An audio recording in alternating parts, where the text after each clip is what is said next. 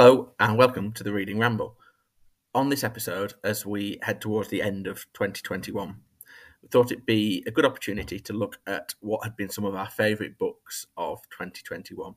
And we tried not to concentrate necessarily on what had necessarily been the best books of the year, for who are we to judge, but more to concentrate on what we'd enjoyed reading. So they didn't necessarily have to be books that were released this year, maybe things that we've just discovered recently.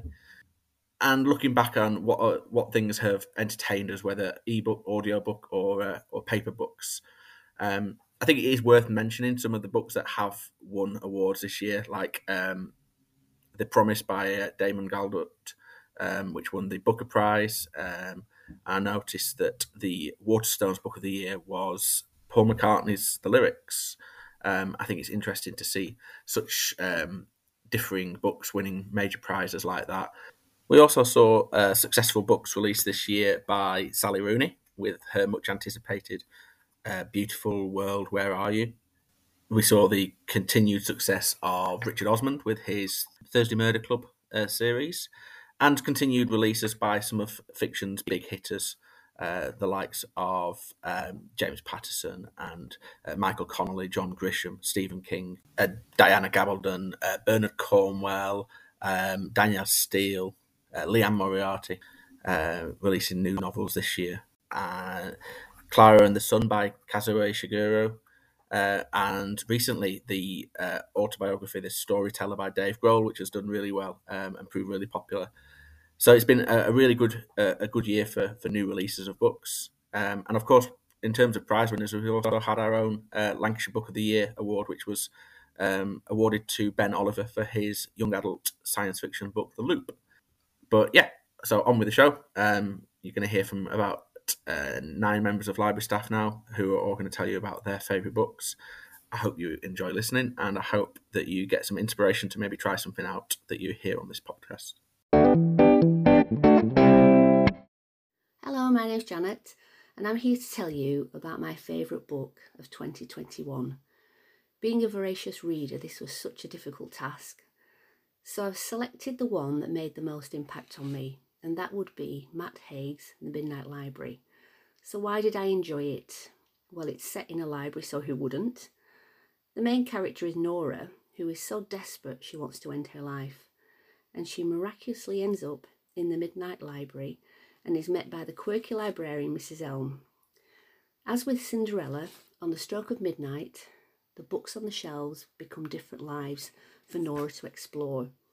She experiences being a geologist, a famous musician, alongside other lives, and after several different personas, she discovers herself and realises that actually her life isn't all that bad. After the difficulties for all of us over the recent 18 months or so, I guess the subliminal message in this book is that no matter how low and desperate we may feel, there is always something worth living for. We just have to search and find it, as Nora did. It's a magical, delightful book, sort of Harry Potter crossed with sliding doors and It's a Wonderful Life. And if you ever get a chance to read it, I hope you enjoy it as much as I did. Thanks for listening. Hi everyone, my name is Ian from Garstang Library. My favourite book this year is English Pastoral, An Inheritance by James Rebanks. I don't mind saying that this book's place in my heart took me by complete surprise. It's one of the most beautifully written books I've read and seeks to put into context a struggle between nature, animals and us humans. It centres around James as a young boy growing up on his grandfather's Lakeland farm, the learning and experience his grandfather passed on, and about how some of the old ways made way for the new. Inheriting the same farm decades later, James sets out a new path on how to sink the need for food against a love of nature. This book is an elegy to farming, nature and the human spirit. It's absolutely spellbinding and I just couldn't put it down. So much so that I have to confess, I bought a number of copies as presents, so shh, don't tell anybody. You can find English Pastoral, An Inheritance by James Rebanks in the non-fiction section, number 630. So please Give it a try, and hopefully you'll love it as much as I do. I'd like to recommend The Authenticity Project by Claire Pooley. It was a close call between this and Jeffrey Archer's new William Warwick series that leave you on the edge of the seat with such a good thriller. But this is a lovely, uplifting book about a man who is very lonely, but he doesn't tell people he's very lonely. And so many of us don't tell our real feelings. If somebody asks you how you are, you say, I'm fine, when often you're not.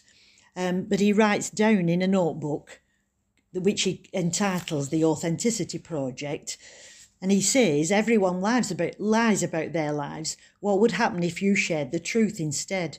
The one thing that defines you, that makes everything else about you fall into place.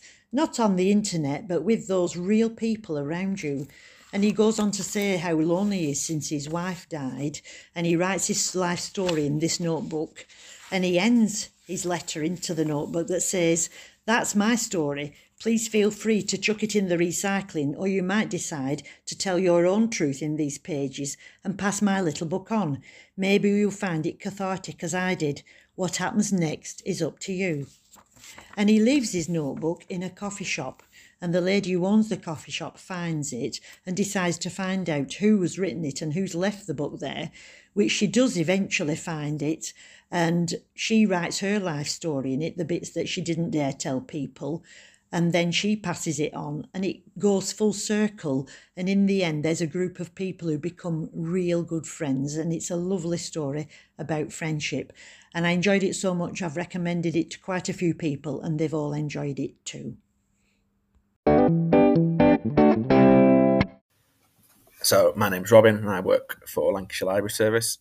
I was really tempted to be quite self-indulgent and select a couple of books for my favourite book that I've read during 2021.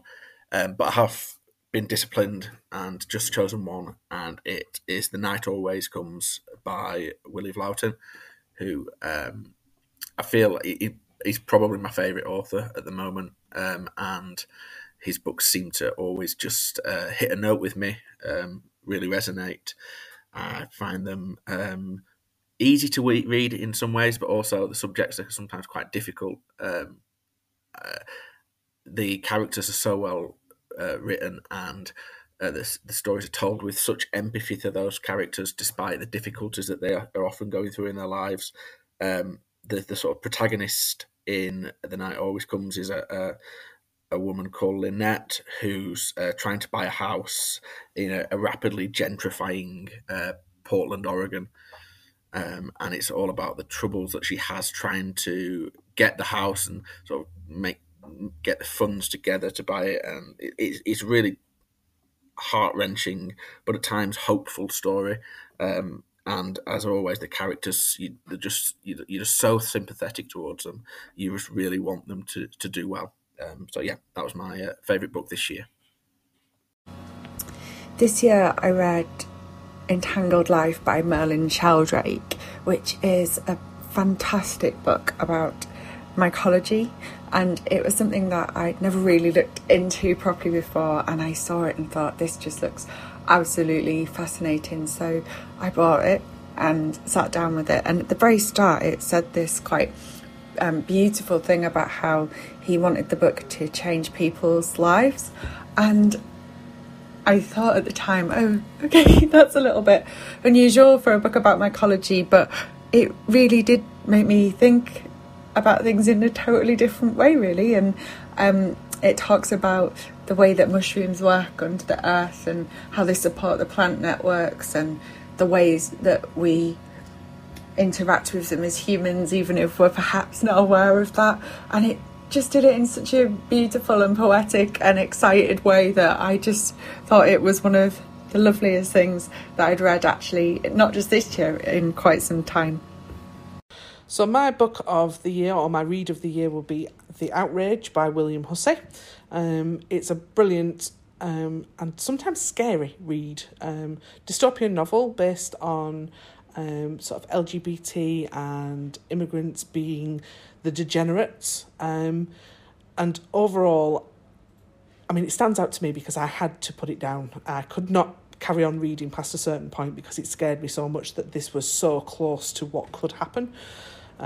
I loved the fact that the rebel group in it started because they found a box of hidden DVDs from a librarian behind a wall. So obviously a librarian at some point, before they started burning all the books and getting rid of the DVDs, thought to hide things that could be considered rebellious. So to all those rebellious librarians out there, give it a read. It's a really good one. The Outrage by William Hussey. Hi, I'm Nicola. I work at Haslingden Library, and the book I've read this year that I would like to talk about is Finding Joy by Gary Andrews. This is not a book I would normally read, and I read this as it was recommended to me by a colleague. I read it in one sitting as I just couldn't put it down. It is a beautiful tale of the journey of grief told through illustrations. This is a true story where, very sadly, a lady passes away, leaving behind her husband and her 2 children. Her husband is a journalist and shares their story of grief through the beautiful illustrations. This book had me in tears as I read it, and while I won't want to say I love it due to the topic, I'm glad I read it. I found it beautiful, eye-opening, and would highly recommend to others. In fact, I would call it a must-read. Since reading the book, I've also started following Gary Andrews on Facebook, where he shares more illustrations and continues telling their story as they move forward as a family. This book and their story has really touched me, and I'm so pleased my colleague recommended it, as I normally read fiction and wouldn't have known about this otherwise.